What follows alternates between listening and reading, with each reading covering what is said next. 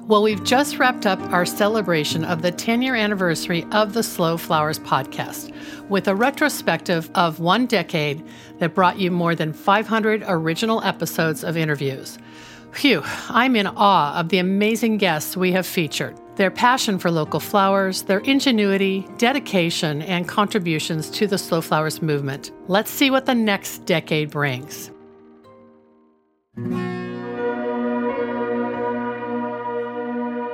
Hello again, and welcome back to the Slow Flowers podcast with Deborah Prinzing. This is episode 633.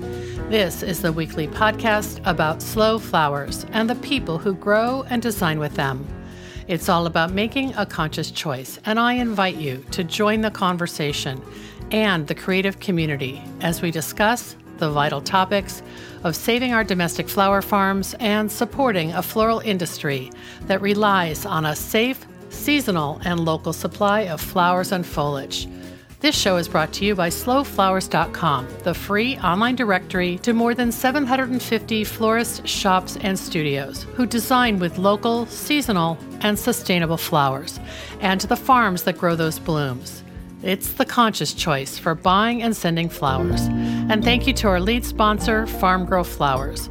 Farm Grow Flowers delivers iconic burlap wrap bouquets and lush, abundant arrangements to customers across the U.S., supporting U.S. flower farms by purchasing more than $10 million of U.S.-grown, fresh and seasonal flowers and foliage annually.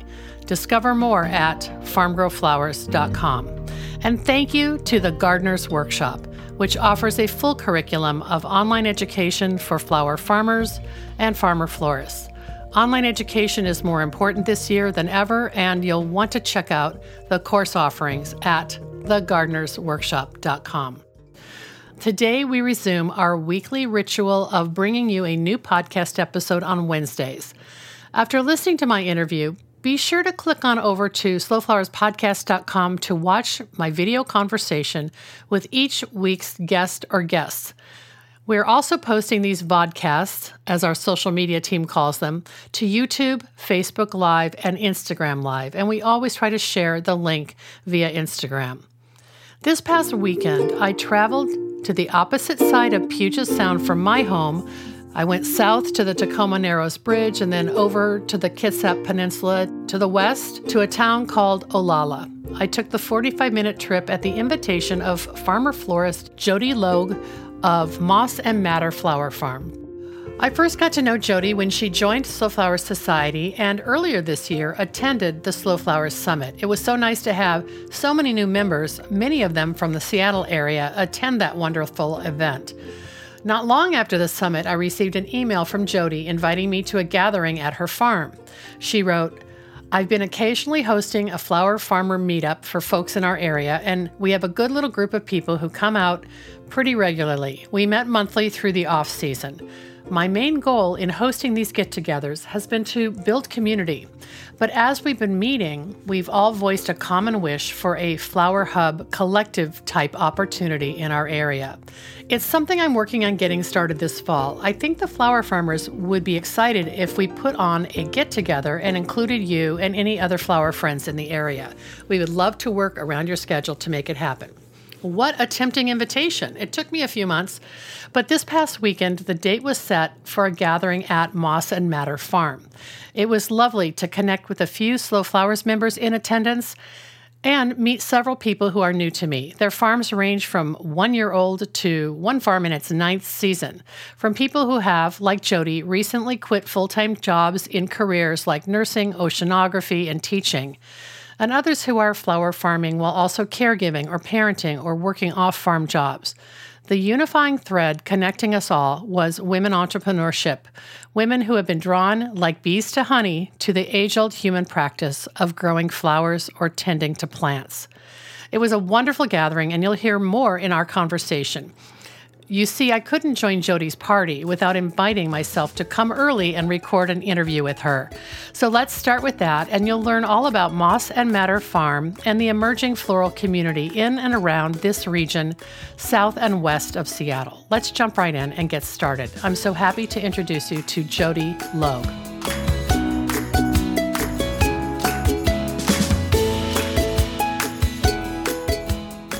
Welcome back to the Slow Flowers Show with Deborah Prinzing. I am so thrilled today to be in the beautiful home of Jodi Logue of Moss and Matter Farm. And we're going to just have a little chat here and hear the story about Moss and Matter. And also talk a little bit about what's happening here in South Kitsap County, which is kind of on the other side of Puget Sound from where I live. So we're really close to each other. Mm-hmm. As a crow flies. Yeah. Mm-hmm. Jodi, thank you so much for putting this event together. And we'll tell everyone at the end what we're doing after we record. But we met originally when you came to the Slow Flowers Summit. Mm-hmm. It was so fun. It was fun. Yeah. Thank you so much for coming. Yeah. Did you bring some of your flowers? I did not. Okay. I know some people did. I couldn't keep track. But I had wanted to, but we had a big wedding that weekend, the weekend before. Yes, because it was on a Monday and Tuesday. You were depleted. Yeah, all the good ones were gone. Well, you're in this wonderful wooded area, but it's cleared enough that your home is here and your cut flower farm area is here. How do you describe Moss and Matter Farm and, a little bit about what you're growing? When I tell people about the farm, I usually tell them we're a little flower farm in the forest or in the woods, because we really are surrounded by these huge giant maple trees. And I love it. It's beautiful. There's some challenges though, farming with some shade, but I'm always envious of other farmers that have full sun fields. Like, I'm a little jealous, I'm not going to lie. You can always want what you don't have though, right? Because mm-hmm. having the tree canopy also keeps your house cool and probably keeps things from frying in the summer. It does. Yeah. And incidentally, I've found some of the things that I grow get longer stem length because they have to reach for the sun a little. So like cafe au lait dahlias, notoriously have stumpy little stems, but because mine are a little bit shaded, they really have to reach for the sun. So we get nice long stems. So the little flower farm in the woods, mm-hmm. I love it. Tell me about when you started. When was your first season? Oh yeah. First season was 2020. So this is only my third growing season. Oh, wow. So I'm still a newbie. Like, I'm not a very good farmer yet, but we're working on it. So, but we have established that you're not afraid of hard work. Correct. You and your husband mm-hmm. built this house. They did a lot of the construction themselves. So you said it's because you're cheap, but I do think it's because you're a can-do person. Yeah.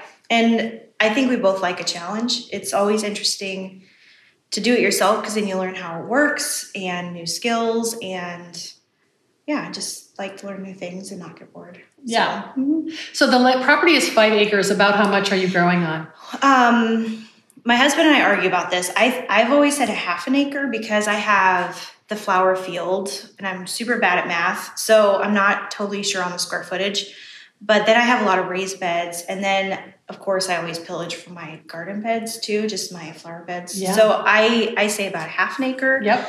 But we just expanded and but we scalped the lawn off the drain field out to, the east over there.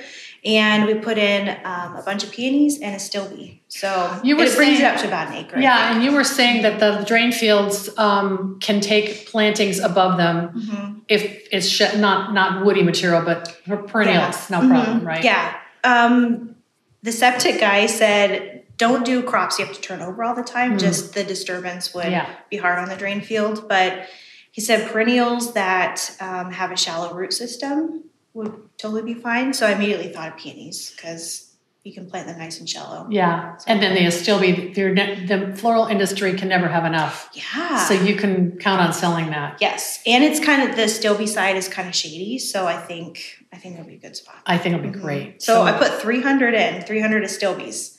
So I'm really hoping it might take a year or two. Where did you find them? Did you have to hunt for a nursery that had good rootstock? Or yeah, they came as rooted. Okay, I'd have to look back. That's at my fine. Voices. Yeah, that's okay. I can let you know later. People can reach out if they really want to know. I mean, peonies. I think I have a general knowledge of where people can buy peony roots.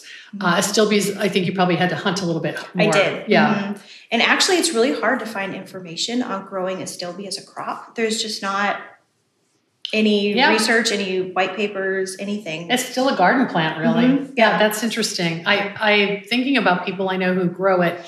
It's never in large quantities. It's always kind of like a little footnote to the season, like, oh, there's a little one accent. bucket. Mm-hmm. Yeah. Yeah. So now you're going to change that. I mean, the wholesalers charge $40 a bunch for a Stilby. And I mean, I think it's just because it's too hard to get. So. I think you're right. It's probably coming from Holland. Probably. So what is we're on Moss Road or Moss Terrace or Mossy Place. Mossy Place. Mm-hmm. Okay. Yeah. So I get the moss, and then what is the madder? MADDER. Yeah, madder, as in madder root. Yeah. Okay. Turns out it's really hard to name things. And Yes. so I have a book that a dear friend gave me about old Victorian florography. Yeah.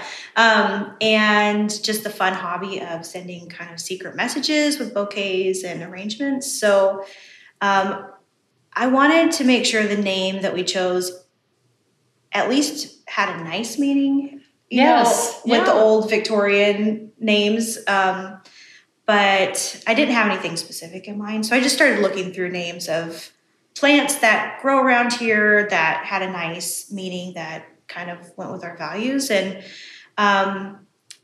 the old Victorian meaning of moss is charity and I think motherhood or something. They all often have multiple meanings. And then madder was healing and tranquility. So yeah, it just seemed like a nice name for a quiet place in the woods. So you named the farm Moss and Madder Flower Farm. But Erin's construction business is also using the name now. Is that right? Yeah. Well, Moss and Madder Builders. Just because, again, it's hard to name things. So we just figured. Go for the brand. It's the family brand. We'll just stick with it. I love it. It's too hard to think of a new name. Oh, I love it. I love your logo. I mean, we'll share it on the show notes. You've just done really a beautiful job telling your story and branding who you are. And, of course, here in the Pacific Northwest, if the word moss is in the business, we know she's local. Right. So we grow moss here. Right. Oh, that's wonderful. Also, I will just say, when I visited in Walla Walla, one of our members, Elaine Vandiver, has old homestead alpacas and Golson Gardens. And at Golson Gardens, she grows dye plants. And there's a madder root that she uses for color. I can't remember what color it is. It's like a pretty not burgundy, like a rusty, pinky kind of. Okay. Almost the color of that chair. Okay, so kind of like a faded rose color. Okay, yeah. So you knew that I do already. have some growing.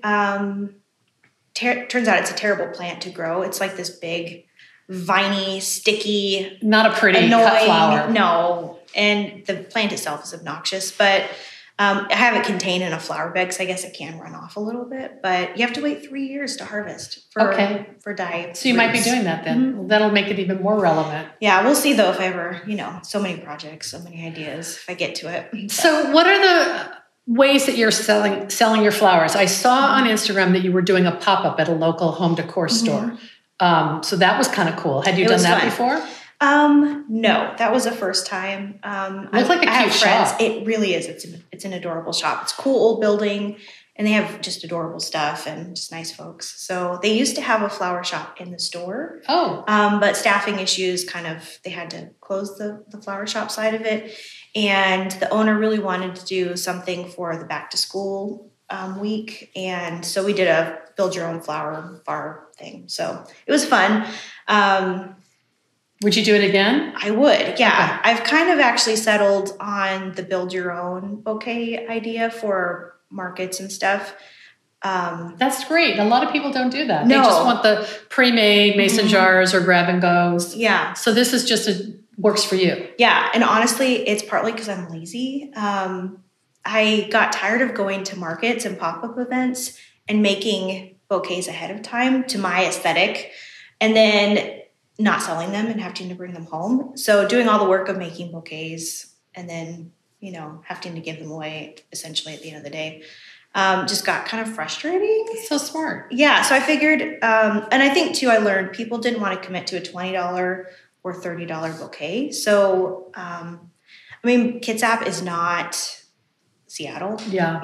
We're a lot more. With the pressure on the pricing. So when you do the build your own, are you charging by the stem or if someone says, well, they want to spend $12, you tell them they could take 12 stems or how do you do that? Yeah, I usually take a really wide mix of flowers so that people can pick whatever's fun to them. They want bright, crazy colors. And, like every education video, article, blog I've read from other wonderful farmers and florists say the same thing. So I don't think it's a secret. But yeah, I got, tired of making these beautiful, like essentially wedding style bouquets that somebody could really just take to a wedding. And then everybody wanted orange and purple and red. And it was so funny. With all these sort of muted colors. Yeah, muddy colors. Yeah. No, they don't want those. So you take the purples and the oranges and the pinks and hot yellow. I love it. When so people can, if they get what they want, they go home happy. Yes. And they remember. And they can spend $5 or they can spend $40. Mm-hmm. Yeah. That's smart. Yeah. And maybe you go home with fewer buckets of flowers. Mm-hmm. I totally do. That's great. Yeah. So it's a little bit of laziness, a little bit, I think, response to the financial pressures over here in Kitsap. And knowing your market. Yeah. And I think people have fun too. Some people whip one out really quick, but some people spend 20 minutes, looking at each one and really choosing specifically, which is so sweet. Yeah. That's fine for a customer, not for someone freelancing for you. No. Yeah. No, come on, make that book. Yeah. Get it done. So what are your other outlets? Well, that's kind of the challenge. I have some a la carte wedding options on the website. I saw that. It's been funny though. People just call and want to order. I'm having a hard time getting people to actually use the website, but it's been a fun experiment. It's forced me to kind of dial in my pricing and learn how to describe my products. And I'm not super great at flower photography. I think that's something in the next year I really want to dig into. But it's kind of forced me to get better at taking photos of my flowers. The light in here is so beautiful. You just need to set up a little corner. I use the hallway a lot. You do? Mm-hmm. Okay. Yeah. Down by where the guest bedroom is? Mm-hmm. Oh, yeah. The light just pours right in there beautifully. And not too many shadows. So, more even. Mm-hmm. I can picture that. Yeah. You'll all have to look on the Instagram account for Jodi's photos to see what that hallway looks like. Yeah, it's pretty cool. I noticed that your website does have this sort of a la carte, like boutonnieres, bridal bouquet, bridesmaids bouquet. But then you also have, it looks like flower arrangements that could go for local delivery for everyday flowers, right? Yeah, that's been kind of fun to experiment with this year. I've had some local folks order either market bouquets, which I honestly don't like to deliver for market bouquets unless it's really just like a neighbor. It's like in paper, you mean wrapped in paper kind of thing? Uh-huh. Yeah. But it's been fun to do more formal arrangements and then be able to deliver those. So, yeah. That's wonderful. But I don't think I want to do a ton of, onesie twosie orders in the long run because it's not efficient. Yeah. It's fun and creative, but I can't support myself that way. So, So what do you think your sweet spot's going to be in terms of your services? Yeah. I know you're only in year 3. Yes. But look what you've achieved so far. It's really amazing. We're trying. And now, because I quit my real job, I need to sell them. So, okay. We'll talk about that in a sec. Yeah. But that's really the mission for next year is learn how to sell these better. And so that's partly why we're having the get together today. I've been meeting with other local flower farmers for about a year just for pie and coffee, mostly to make friends and just meet other folks who like flowers, but also with a low-key motive to kind of get organized in our county. Mm-hmm. There's a wholesale warehouse in Tacoma, and then there's the fabulous Seattle Wholesale Growers Market, but both are just inaccessible. They both require a bridge or a ferry to get there. Yeah. Mm-hmm. So and nothing in Bremerton. Mm-mm. Okay. And for those of you who don't know what we're talking about, there's a lot of water around here, and just to get from A to B requires a very busy bridge or a ferry ride. Mm-hmm. We're kind of out on a little peninsula sticking out into Puget Sound. So Seattle looks close. Like, as the crow flies, I think it's only 7 miles. Well, that's what I was saying. Like, where you are on the west side of Vashon Island, I am on the east side, but it's 45 minutes by car. You have to go all the way around. So, So Robin Avni, my creative director for Bloom Imprint and my partner in that, and the art director and creative director for the Slow Flowers Journal, we're working on our forecast for 2024. Mm-hmm. And one of the insights that we're going to have, and this is a sneak peek for everyone, is basically the female power of friendships. And we're looking at, and the economy. And we're looking at, this was the year of Beyonce and Taylor Swift and Barbie and, women helping women. And I told her about what you were doing with the pie and coffee. And she said, that's a perfect example, because not to generalize, but most of the flower farmers are, if it's not a couple, it's a woman solopreneur, right? So you moved here, well, we'll talk about your origins here, but when you got started as a flower farmer, you had come from Bremerton, which is like another 45 minutes away, right? Or depending on what end you live. Yeah. Okay. Probably half. Half an hour? Okay, that shows my bad geography. But you wanted to make friends. And so did you start this in like 2020 or? Yeah, no, we just started actually a year ago. So I think the first meetup was October 22. Oh, so like just exactly a year ago. Yeah, or maybe September. So what did you do? You looked people up online? I literally just found people in Kitsap-ish area on Instagram and started sending messages, inviting them for pie. You figured pie, come to my farm and have pie? Who would say no to that? Right? I love that. It worked. How did you just, you treated it just as social at that point, right? Okay. Yeah, and I had hoped maybe, to find some mentors, some local buddies that we could share even information about our weird little microclimate here, or even tools, because I've purchased tools I know I don't need all the time, but just the idea of like, maybe we can help each other and not feel so isolated, because farming is so interesting and it's just cool, but you do a lot of it by yourself. So you're absolutely right. You are isolated. Yeah. And sometimes that's the beauty of it, because you can kind of, like, I love to garden by myself and not talk to anyone.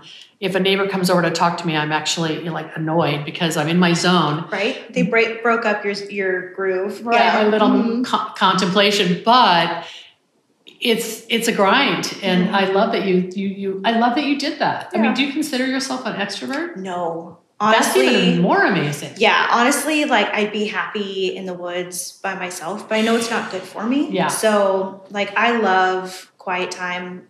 My husband's been gone for a week helping a family member with a project, and it's been delightful to just have a my quiet husband's been house. gone for a week too, and I feel the same way. He's coming home tomorrow. Is he? It's like I can just, have cereal for dinner. Who cares? Right. I don't have to think about, a meat and potato dinner. Yeah. So were you surprised at how many people said yes? And came? I really was. How many did come that first time? I think like 10 or 12 people. Wow, Jodi, that's amazing. I was really shocked. Like, lovely. Yeah. And I don't know, like as a grown-up, I feel like, especially once we get into our careers or kind of, families with kids or whatever's going on, like it's really hard to make friends. Yeah. But flower people are just the best people. I bet the conversation was not hard to get going. No, gosh, I think everybody stayed super late and we just nerded out on flowers and it was so fun. Oh, I love that. Yeah, and then I've tried to do it every month.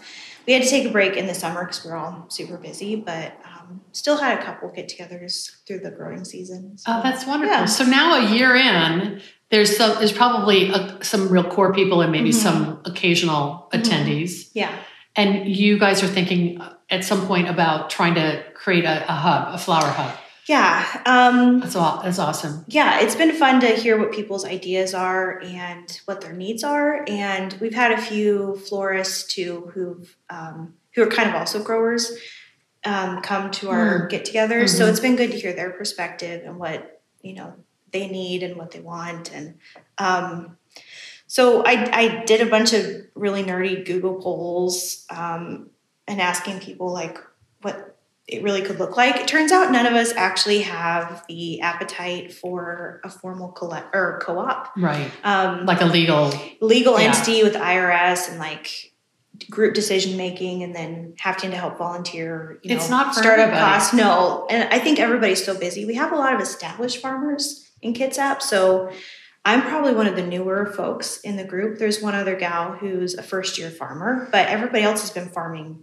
quite a few years more than me. So, so people are really more interested in trying to find another channel for sales. Mm-hmm. Okay. Yeah. So I'm really hoping that we can have a kind of more the merrier, rising tide lifts all boats sort of attitude and ethos to this.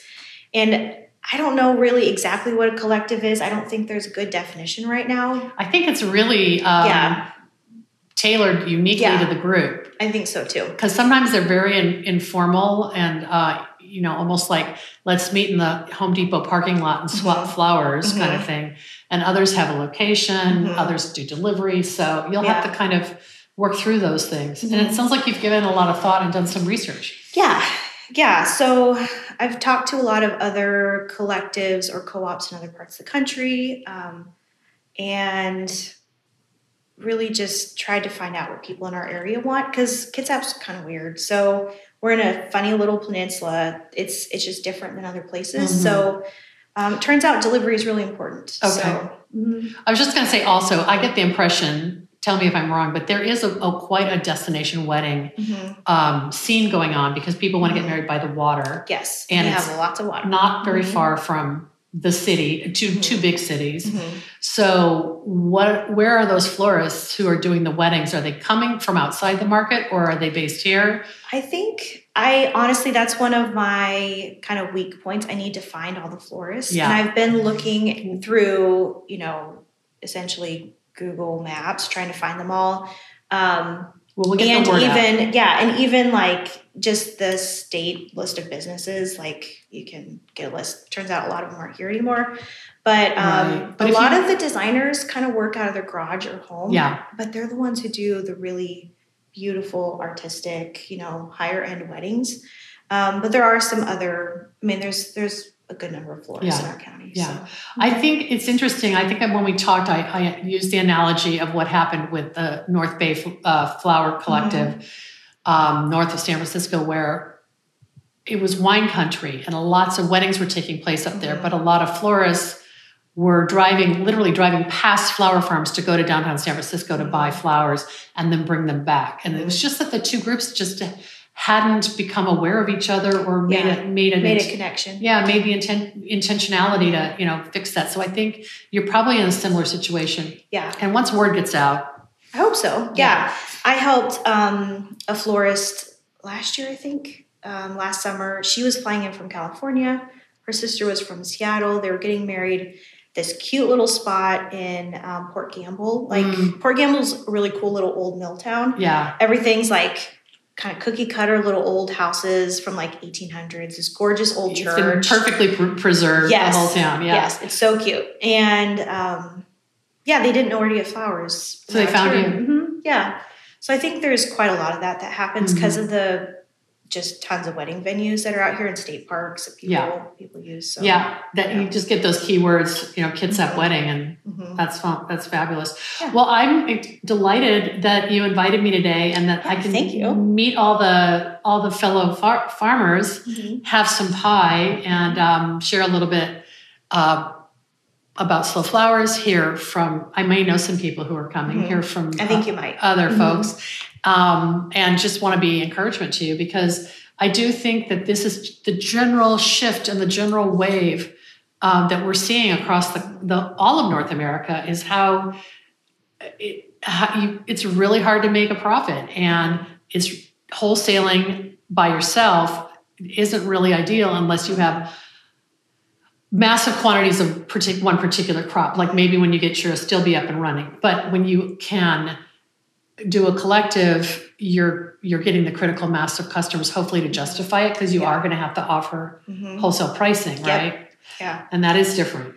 It is different. Yeah. I think that's been one of the concerns of the other farmers, is just the loss of retail pricing. But I know I'm tired of doing onesie twosie sales. It's a lot of work to answer emails and phone calls and text messages to work out the details. And while I love those individual sales, because that's where I get to be creative and make the really beautiful arrangements. Meet your neighbors. Yes, meet my neighbors and, just do the fun part of flowers. It's just too much interaction to be able to make enough of a living doing that. So I'm really hoping some consistency with wholesale on one side, and then some of the more onesie twosie creative sales on the other. Because I really do like doing weddings. But I definitely don't have the energy or the mental Yeah. space to do too many of them. Like the full service. Yes. Yeah. Mm-hmm. Well, let's talk a little bit about your path to flowers. You mentioned that you quit your day job and that you used to live in Bremerton, which is about a half an hour away. You had a whole professional life before you started this chapter. So what happened and how did that all surprise? Yeah, it is a surprise. I did not intend to start a flower farm. I've always loved growing things. I got a rose bush for my 12th birthday, I think, from a friend at school, just a sweet classmate. And it kind of sparked a just love of watching things grow and something to take care of too, you know? Yeah, that's neat. Yeah. 12-year-olds and roses. But I've always had a garden. I've always, just loved and spent too much money on plants. But during, I think it was 2019, I started a master's degree, just trying to get an MBA, because I was bored at my job. I'm a nurse by training, but I was working for a corporate insurance company. And I'd been doing it for years. So I managed the appeal department and did medical appeals with my team and state hearings and some kind of interesting, but mostly just administrative paperwork boringness, but it's also kind of stressful. And you weren't working directly in the traditional nursing sense, directly with patients. No, not so I could see where it was a corporate machine. Paperwork. Yeah. Lots of paperwork. Meetings. Yeah. So many meetings, so many emails. And so I started the MBA just because I was bored and needed something new to do with my brain. But coincidentally, at the same time, my brother was also at the end of his life, was in hospice. And so I'd spend a lot of nights sitting after work by his bed, working on these super boring assignments for this really dumb MBA program. Which you felt that you should be happy about because it was... Yeah. It was paid for by work, it's the smart thing to do. But it wasn't making your heart sing. No, it was not filling my heart up at all. So, and then you're dealing with grief of losing your brother. Yeah, and it just felt like the biggest waste of time. Why am I doing more of something that is a drain instead of a deposit and life-giving? And so I quit. And then I knew I still needed to keep looking for something new to learn. So I just kind of casually started looking at Master Gardener classes, but I was really busy, so I couldn't do all the volunteer hours. Yeah. And kind of stumbled across some little intro to farming sort of free online videos through, I think it was Washington State Department of Agriculture or something. Cool. I honestly don't remember now, but it was really interesting. And then the Fluorite workshop came up, and I just gotten a bonus at work, so I figured, you know what, I'm just going to spend that and it'll be fun. And I figured if anything, it'd help me be a better just gardener because we'd just finished the house. It was just mud and dirt. So I knew I wanted to plant a lot of things. But then, partway through the course, I'm ordering a bunch of seeds and you fell down the rabbit hole. I fell down the rabbit hole. Yeah. And so my sweet husband was like, well, we can dig up the field. And so what was the field? It was just stinging nettles and blackberries.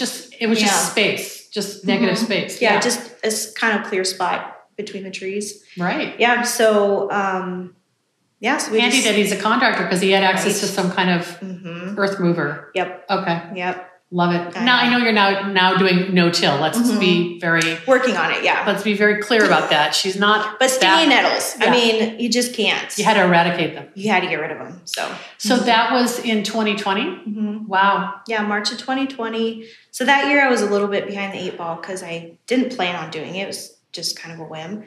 But, of course, I loved it. So by April, you're trying to plant stuff. Yeah. Wow. Yeah. So it was fun. I think, honestly, I had a lot of beginner's luck that first year. Got me hooked. Good. Yeah. That's Mother Nature's way of luring you in. The decision to quit your full-time job, though, was probably very scary. It was, yeah. I've always been, the primary breadwinner with the insurance and the 401k and all that. So it was a big leap of faith, but it just... I don't know, life's really short. Yeah. And what I've learned just with family with health issues, and there's just no guarantees. So you might as well be brave And I mean, worst case scenario, I get another nursing job. It seems like you could do that in your sleep if you had to. I don't know. Like, I've been out of taking care of patients for a good number of years. I could totally do it again, but I'd have to like get some refresher stuff under my belt. Mm-hmm. Yeah. But I feel like that's there and that's your safety net. Mm-hmm. So you can also be brave because it's not like you're going to, be destitute. Yeah. Lose your house or something. No, I'm too ornery and stubborn to let that happen. So if needed, I'll get another job. But I'm going to milk it as long as I can. Good. Do it. Well, we're rooting for you. Thank you. And I think it's really amazing that you literally grew up across the lane here on Mossy Lane. Mm-hmm. Is that what it's? Mossy Place. Mossy Place. I'll get it eventually. It's okay. The county named it. So, okay. Yeah. So your mom still lives across the place. Yep. Wow. Yeah. And when I was living there, it was just a double wide mobile home on a little patch of dirt. Mom and Dad bought it as their starter house, and just life circumstances. My dad had a genetic illness that caused the end of his life, and because it's genetic, my brother ended up with it too, and I also have another sister who also is ill with it. Oh, my goodness. They ended up staying. It was really cool to grow up in the woods here. Yeah. And it's neat to be back in the neighborhood. So, is that where you were living when you got the 12-year-old? You were 12-year-old yes. Mm-hmm. rose gift? Mm-hmm. Oh, I love it. Yeah, it's gone now. Deer ate it. Well, we took a couple photos out in the dahlia field, and people will see there is a wonderful, tall, very tall deer-proof fence. Yeah. That's 12 feet. That's Aaron's gift to you, right? Yes. Yeah, poor guy slaved over it all summer. It's not a complicated fence, but he had this beautiful design in mind with some really pretty cross bracing of the wood. And then we realized the deer could sneak through it. So at some point you have to just get practical. We just had to get practical and just had to do the easy thing. Yeah. But it's it does its job. It's why you're going to be successful. You don't have that pressure. You might have other pressure, but deer are not going to be the only one. Nope. Well, this has been so much fun. Thank you. Thank you. I really enjoyed it, and I'm looking forward to our pie and tea with a crowd. Mm-hmm. And I'll take a few photos so we can share it with everybody. Yeah. Cool. Thank you for coming.